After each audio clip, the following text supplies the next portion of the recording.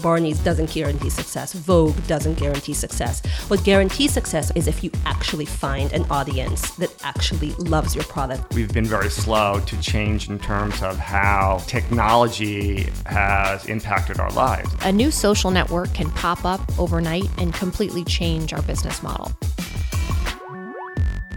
Hello and welcome to the Glossy Podcast, our weekly show where we discuss fashion, luxury, and technology with the people making change happen. I'm your host, Hillary Milnes, and on today's episode, Story founder and Macy's brand experience officer, Rachel Shechtman, discussed the transition into being a Macy's company, how her role extends throughout the rest of the business, and the upcoming Story activation. Hope you enjoy it. Hi, Rachel. Thanks for having me. Of course, again. You were on the show. We were just saying, I think maybe 2016, we were talking about Story, but things have changed since then. Yeah. Why don't you take us back to when you were talking to Macy's, how that transition happened, what you kind of saw out of that partnership, and then we can fast forward even to now. Yeah, sure. So, I guess, I started Story in 2011, back before I don't even know if experiential retail was a term around then, but anyways, just excited about trying new things and doing things differently and changing a store every 1 to 2 months. And then I think after 5 years of doing it, I was like, all right, I flipped the store 38, 40 times, right. And over time, more and more big companies were coming to visit, using us as a living lab and a case study. And I was like, well, they're all looking at what we're doing and going to do things at scale. I want to do things at scale.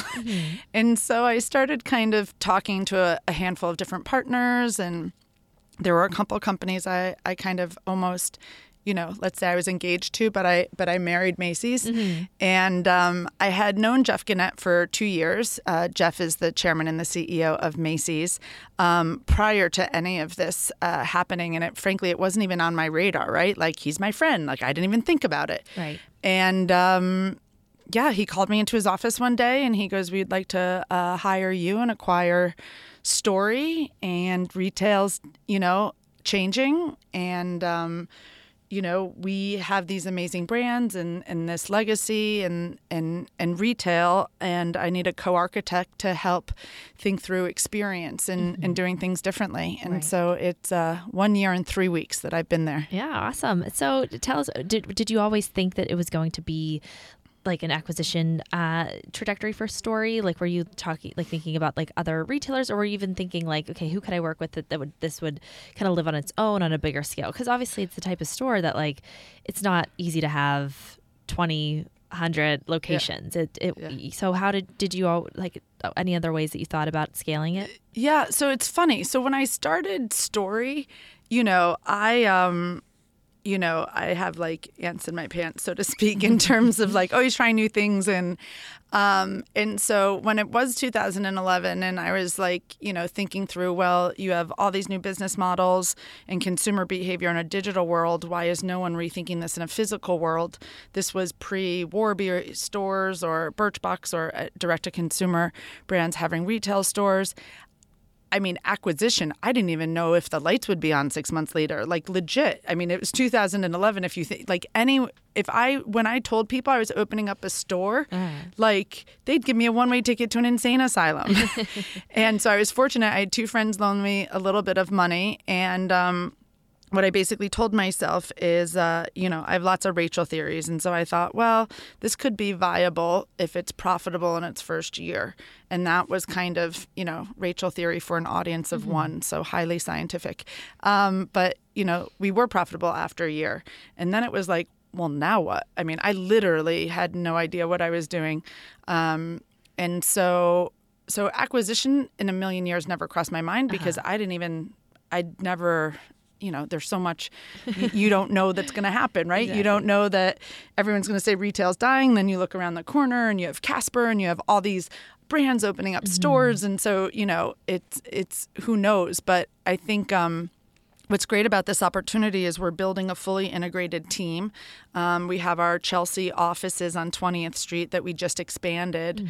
And so being able to kind of have the support and the access and the talent connected to Macy's, but also have autonomy to kind of be agile.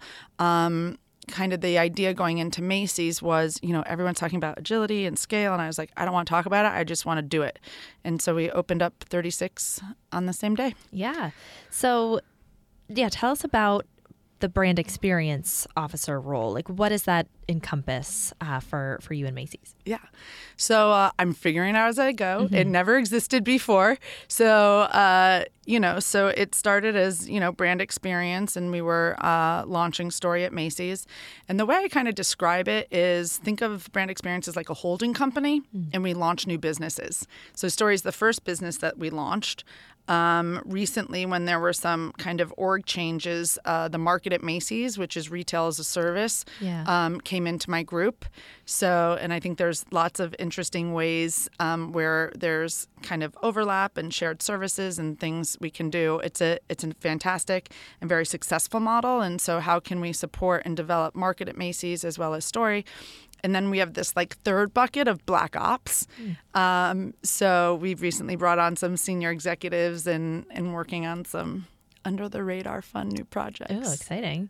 But first let's talk about, so it had been almost, was it just a year after the acquisition that the first Story locations in Macy's went live? Less than a year, yeah. Less than a year. So how did that, what was different? What was the same? How did it all come together? I feel like it was, so obviously it was brewing for a while, and then there they were, the 36 locations. Right. And so, how did you bring that all together, figure out the right theme? It was color, and sort of push the model into the Macy's location. Yeah, well, I think, not that dissimilar to the early days of Story, where it was all over again, learning, leading, and doing at the same time, which, has its fun days, it has its stressful days, and very real. And I think, our first couple weeks in, there was a woman from my team. We were doing all these onboarding meetings, right? And in my head, I was like, what are people going to think? Oh, this girl has one store. What does she know about scale? What does she know about operations? And the answer is nothing and nothing, right? But that's not my expertise, but I do have to have a baseline understanding. Mm-hmm. So we spent the first 2 months literally meeting with ops and logistics and finance and really, really looking under the hood of the car. And what I realized very quickly is listen, in order to do Story at scale, we're going to have to create new processes. Just because it's a store that changes so frequently, right. And we work with very small businesses. And kind of the aha moment, a couple weeks in, was wait a minute, if we're already doing this, let's maximize the opportunity and make it a test and learn initiative for the organization. So we would go into meetings and say, hey, we have to reimagine vendor onboarding because we work with non-EDI compliant vendors who we need to pay in 30 days and guarantee no chargebacks. Mm-hmm. So if we need a new system, are there things you've wanted to do that you haven't had an excuse to do or you haven't had the budget to do? Right. And so by doing that, in some cases it was co-authoring strategies.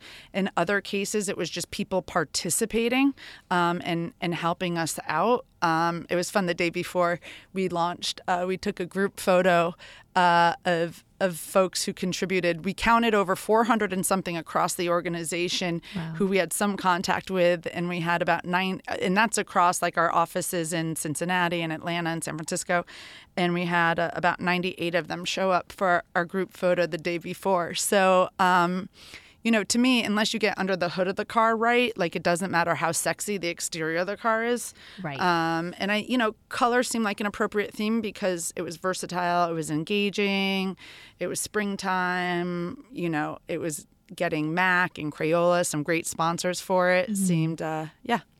So it's interesting to hear how it kind of almost spread tentacles out from what you were working on the surface level towards other ways that the company works. I'm sure, you these are big operations. Like you said, there's all these offices, you have people working on their separate things. And did you find an environment where people weren't always looking up and looking across and saying oh, how can we work together on this? And how does this positioning of Story help to bring some of those silos down? Yeah, I think, there was tremendous openness, more so than like, listen, anyone who knows me knows I have no filter in good ways and bad ways. So I'm not one to say anything I don't mean. And if I had to say there was probably one thing that surprised me more than anything at Macy's is I was shocked at how many people were open. Because keep in mind, I've worked with lots of big companies, right? So we've had, plenty of retailers and, we've worked with GE, American Express, we've worked with Target, we worked with Dress Barn, we worked with, Coty and lots of different people over the years. And, we're doing things that are either never been done before at an accelerated pace. And so, when there's the unknown, it doesn't always sit well. And so I was shocked that I'd be in I walked into our COO's office and I sat down and I was like, so I'd like to open 60 on the same day. And I was like, this guy's going to kill me. He's been there over 30 years. And he's like, all right, ambitious, but I guess we'll figure it out. Right. And, we cut it back, but that was my decision and nobody else's because I was like, wait a minute, Rachel, let's be. But like the store construction team, right? Like we had to figure out a way to completely transform a space, right? So we changed the floor out. So you walk into a Macy's and you either see like, tiles and carpet. And so we had to dig into all the floors to be able to make it in such a way that we can change flooring every time. Oh, wow. And so they had never done that before. But I called it like the yes and campaign versus the yes but campaign. And of course was like everyone like, yay, I want you to drive me crazy and do things last minute that are out of my comfort zone. Of course not. Like that's not lost on me. So it isn't for everyone, and we are learning. And when you're doing things first, I have no doubt that there's impact that I'm not aware of because, we're human too and we're learning. But there's so much positive feedback. And what's really cool, like my proudest moment was 2 weeks ago when I saw an email from one, junior colleague at Macy's had emailed someone from our merchandising team, and they had gotten Pride merchandise on the sales floor. Purchased and on the floor within 10 days. And, no one was copied on it. I just happened to get my hands on it. And the idea that like one colleague's like, oh my God, like I can't, it's so badass that you did this so quickly. Like, make sure Rachel makes noise about this. And, she just told me the story and I was like, give me that email. I'm showing it everywhere. And so, moments like that give me excitement because that's not about me. It's just about planting the seed. Right. And it's introducing a new way of thinking about what people can do. And so, you talk about this a lot, just the positioning of physical retail, how that's changed. It's already been, changing a lot since you started Story. And again, even since Macy's acquired Story.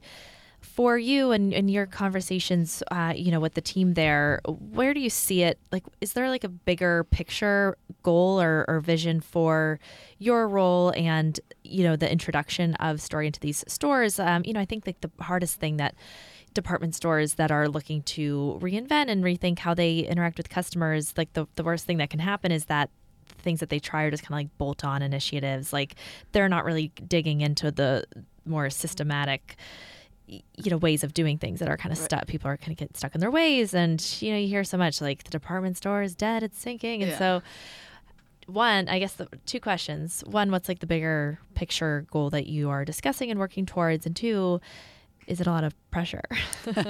Sounds like it might be. So, I'm a weird one to ask about like goals and growth because I got that question all the time with Story when it was just one store in Chelsea. And the question was, you could find early interviews where I'm like, we're going to have 5 stores in 3 years in e-commerce because I figured, well, you had to have an answer to that question. And then 6 months into launching Story, I realized there's so much growth that in discovery you can have. If it's a totally new frontier in business model, right? So like, but in 2018 when we transitioned Story over to Macy's, sponsorship for a single story was $600,000. Right. So if it was $400,000 the year before, I grew, and who's to say that wasn't a bigger margin in growth from my sponsorship dollars versus sales if I had a second location? And so I think about growth in very different ways. So to me, I was just so focused on what are sustainable processes that can scale. Because if you can do 36, you could do 300. But to me, like is 300 the right answer? Is it the right concept? Is it more market at Macy's? Like it's figuring out and really understand what works in Bellevue, Washington is very different than what works in Dallas, Texas. Right. And like, I think what can be challenging is people like, media, everyone's like, oh, okay, they acquired Story or they, bought this or that. And like, okay, we want to see results in 5 seconds and Story's launched, so it better be in 500 stores. But like, to me, it's just about doing the right thing for the customer and for the business, right? And again, if it's affecting parts of the organization under the hood of the car that affects Macy's at scale in 600 doors versus me opening another 60, so I know that's not really an answer, but, I think we're just excited to see how it performs. The launch was insane. Like, I would knock on wood if I could find wood in here, but it was such an amazing positive response. And to your second question, is it a lot of pressure? Depending on the day of the week, I would say yes. Yeah. I mean, I think, my friends say that I'm a lot less stressed and happier, and that's because I don't go to bed worrying about payroll at night. And so I know my employees and colleagues are taken care of. But I think, I'm used to being in a small business, and, I'm responsible for a lot of people, and I happen to be in a visible role. And just because I'm an extrovert doesn't mean it comes naturally or that I always, am comfortable. So, right. I think it comes with the territory, and I like to learn, and I couldn't work with, a better team. So that's pretty awesome. Right. We'll be right back. Have you ever wondered what's actually in the perfume that you spritz on every day? That's why I'm so excited to introduce you to Fleur. They make stunning, non-toxic perfumes and list all of their ingredients online. For luxurious perfume that's all about good, clean fun, try Fleur. That's PHLUR. With Fleur, you can discover each scent on their website through pictures, words, and even playlists. They also offer sample kits so you can see which scent is right for you in your life. Every Fleur scent is gender-free, and the best part, Fleur is a completely transparent fragrance company. They tell you every ingredient in their perfumes and why it's there. Go to fleur.com/glossy today to get 20% off your first custom Fleur sample set. That's PHLUR.com/glossy. Now back to the episode. Yeah, and no, it sounds like to your other point, it's like it's trying to steer like, really big ship. Like nothing's going to happen overnight. And so, I'd love to hear more about just when you think about like the small wins, or they're not small at all, but the kind of one-off, like, okay, that launch went really great. Now it's already time. You're flipping it around again. What did you learn from the first experience that you were able to apply to this one that kind of feels like, okay, we're making progress. Like we were able to put down some of the foundation that allowed us to pull off the first one, and now we can sort of see the effects of that snowballing. Yeah. No, I think it's an interesting question. I think, we're still rapidly hiring. And so we're still building our corporate team. But I think a lot of what we learned, so we have dedicated staff out in the field. So we call our sales staff storytellers. So we have over 290 of them across the country. And so I think, I went to every store before we launched, and actually stealing some space in your phone booth, even just before here, I was on a Skype call with Macy's managers. So in terms of learning, like, it is really important to me that it's not us and them, right? We're not a lease space. We're not this. Like, Story is part of Macy's. Yes, it's different, and it's bringing different things to the table, but making sure that even though our structure might be a little different and our staffing might be a little different, that, that teams are connected. So really learning ways to create that partnership. And I think training, we spend a lot of time on training, and we do peer-to-peer training where colleagues kind of train each other. So I think those are some of the things that, we learned the importance of, and we saw different tactics that worked. A happy surprise was when we launched, like, I knew the Story teams were going to, do fun activities and stuff, but we started seeing all these pictures of the entire Macy's store dressing up in colors on the opening day. So one gave assignments to every store colleague so they looked like a box of crayons.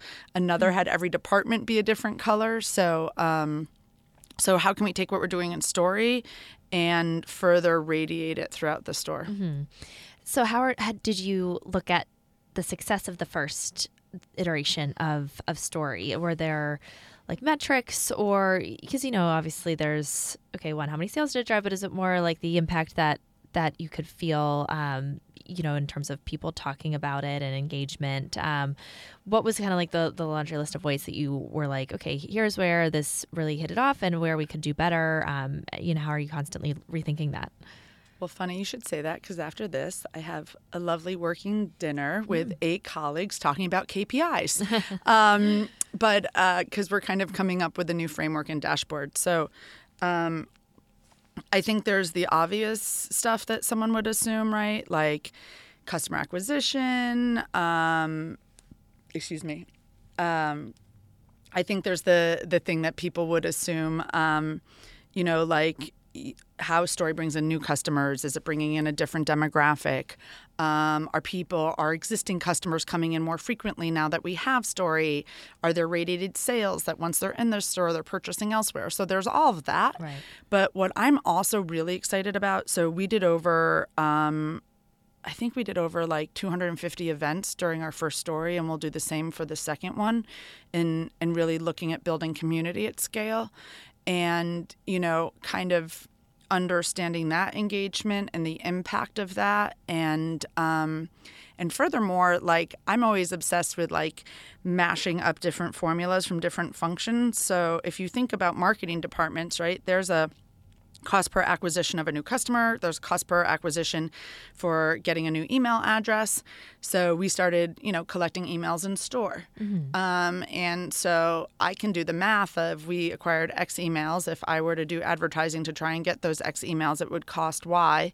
And so what's that math? So there's other legit math you can do bringing in things beyond sales that have value. It's just people, are very used to certain outputs from specific departments. Mm-hmm. And I think one of the things that we've had fun doing is working cross-functionally across Macy's and internally within our cross-functional story teams to kind of say, how can we leverage this as marketing? How can we leverage creative as merchandising and all these different things? Right. And, it feels like there's so many different, like, a never-ending sea of just like possibilities and potential outcomes and like unanticipated effects that this could have on the entire organization. But what for you do you think is what are you looking for the most in terms of just knowing that, okay, this is actually syncing with customers, driving with customers, and how do you see it aligning with the way that people want to shop and want to get out of an experience at a store like Macy's? Yeah, I mean, I think, I always say that we aim, and I say aim at story to create experiences that are relevant for men, women, and kids between like 5 and 95. Mm-hmm. And when I think about, what we all have in common is this scarce resource of time. So if someone's, if a father's spending his Saturday with his 6-year-old daughter, if he happens to be my target because we're doing his story and we have a hot towel shave station or something, I better have something in the experience for his daughter. Otherwise, I'm not going to get his time because it's their day together. Mm-hmm. And then it also becomes a memory. And, so that's something that I think a lot about. What's unique about this is there's an educating component. And what I mean about that is, Macy's is where you go to find what you're looking for, right? I need a dress for an event. I need lipstick. I need this. You go in, you get it, you'll browse around, but you're not walking every floor, every nook and cranny. Right. Stories where you go to find what you're not looking for, unless you're waking up at 2 a.m. craving champagne, gummy bears, and pizza socks. And so, you either don't know what the theme is, right? When people think of like, oh, I don't know what to get my friend for a gift and I want to go browse, and, it's a customer that might be drawn to a specialty store.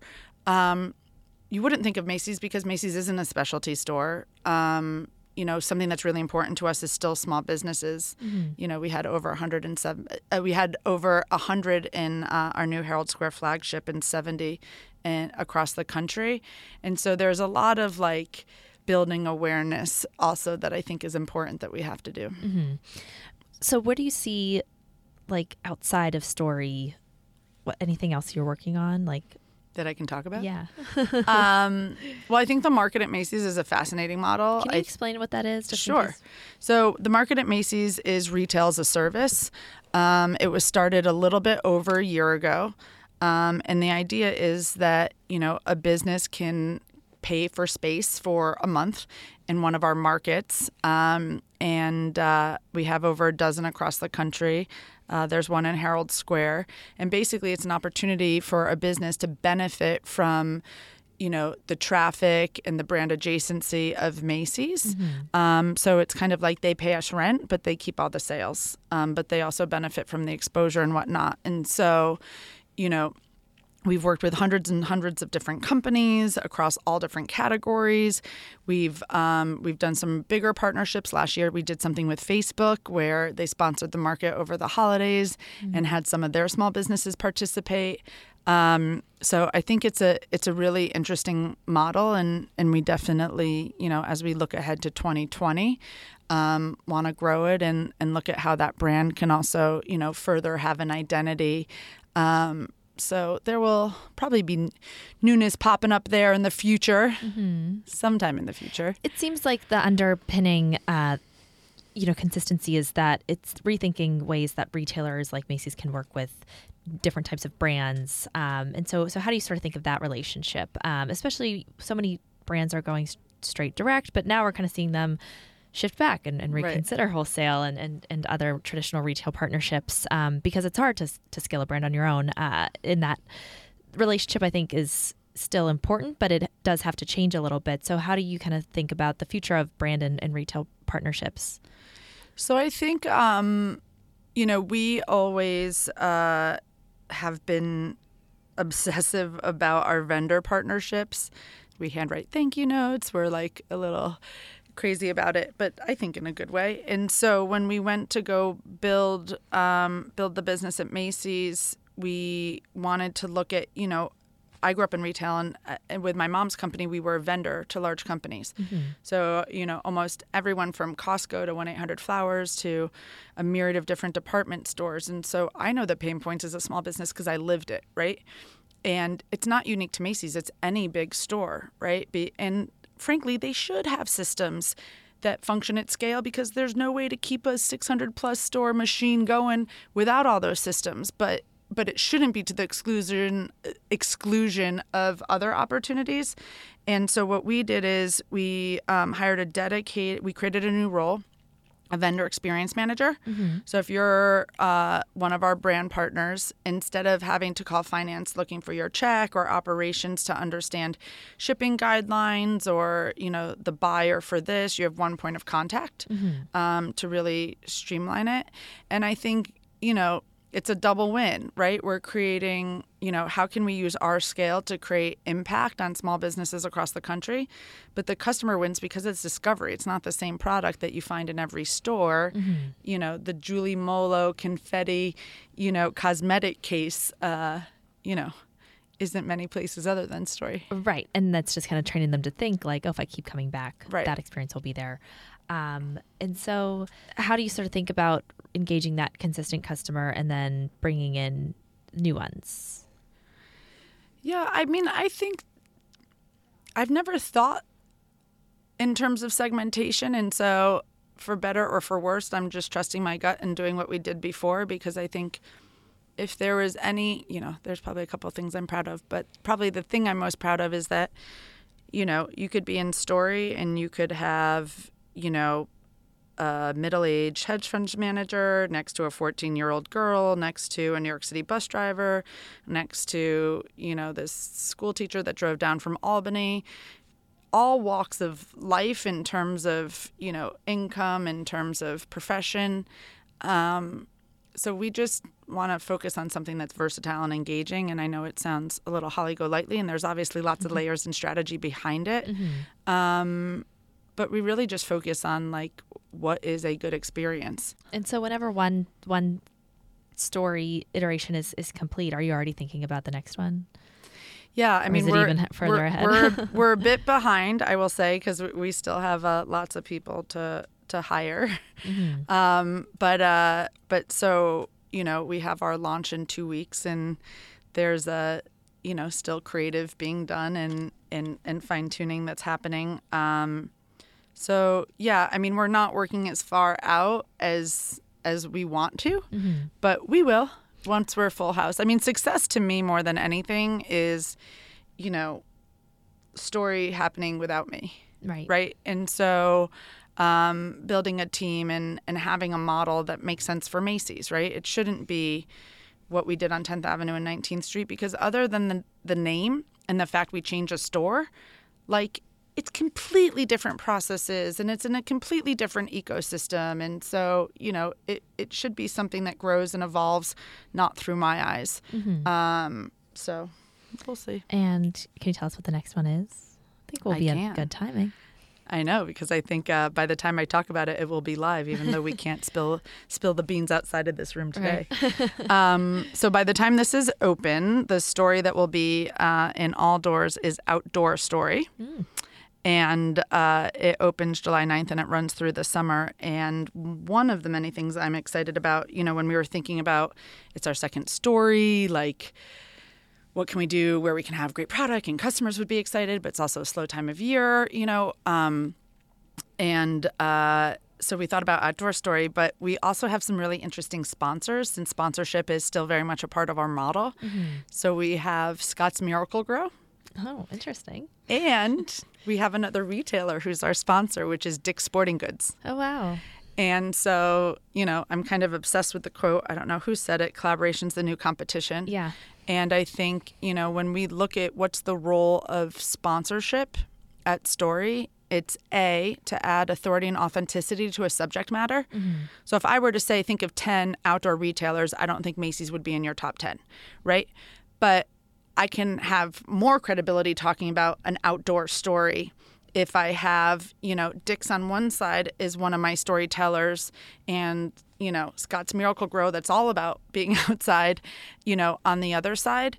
And yeah, so, I mean, it's great because it gets Macy's to explore different kinds of partnerships on the business side, but the customer benefits, because we're selling like this insane table from Miracle-Gro called Miracle-Gro 12. It goes inside your house and you can grow vegetables. So it's a side table like for your living room, and you can grow vegetables indoors, which is kind of cool. And then, I didn't know this. Scott's has some great private label brands, Field and Stream and Alpine Design. And again, they're not set up as wholesalers, so we get to sell it. Right. So we went in and we curated a mix of their merchandise, and then you can play cornhole. All stores will have cornhole in it, and lots of different events. So. Cool.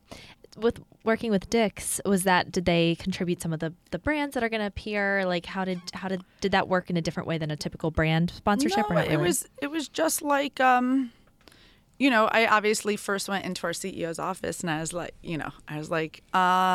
do we think Dick's is competition? And, I think when you look at it, they have like 20% of the same brands, but it's a very different shopping experience. Right. Destination. And like, to your point earlier about reaching customers in new ways, customers behaving in different ways, like we have to test and learn. Like, my friend Aaron Dignan, who's a genius, who wrote this book, Brave New Work, he always says, is it safe to try, right? So like, what's the worst thing that can happen? Is this safe to try? Try completely, and in many of these malls, there's a Dick's and a Macy's. So how cool that it can be like, oh, go check out this, event over that we're doing here. And, it makes it more kind of conversational. Right. Awesome. Well, we're super excited to check that out. Thank you so much, Rachel, for coming back. I enjoyed it as always, and really appreciate the time. Thanks for having me. We hope you enjoyed the episode. A special thanks to Gianna Capadona, the producer of this podcast. As a thank you for listening, we're passing along a limited time introductory offer on a 3-month subscription to Glossy Plus. Glossy Plus members access unlimited stories, exclusive research, and more. Join today for just $49. That's $80 off by entering the code INTRO at checkout at glossy.co/subscribe. And as always, be sure to subscribe on iTunes, Google Play, Stitcher, and Anchor FM and leave us any feedback you have.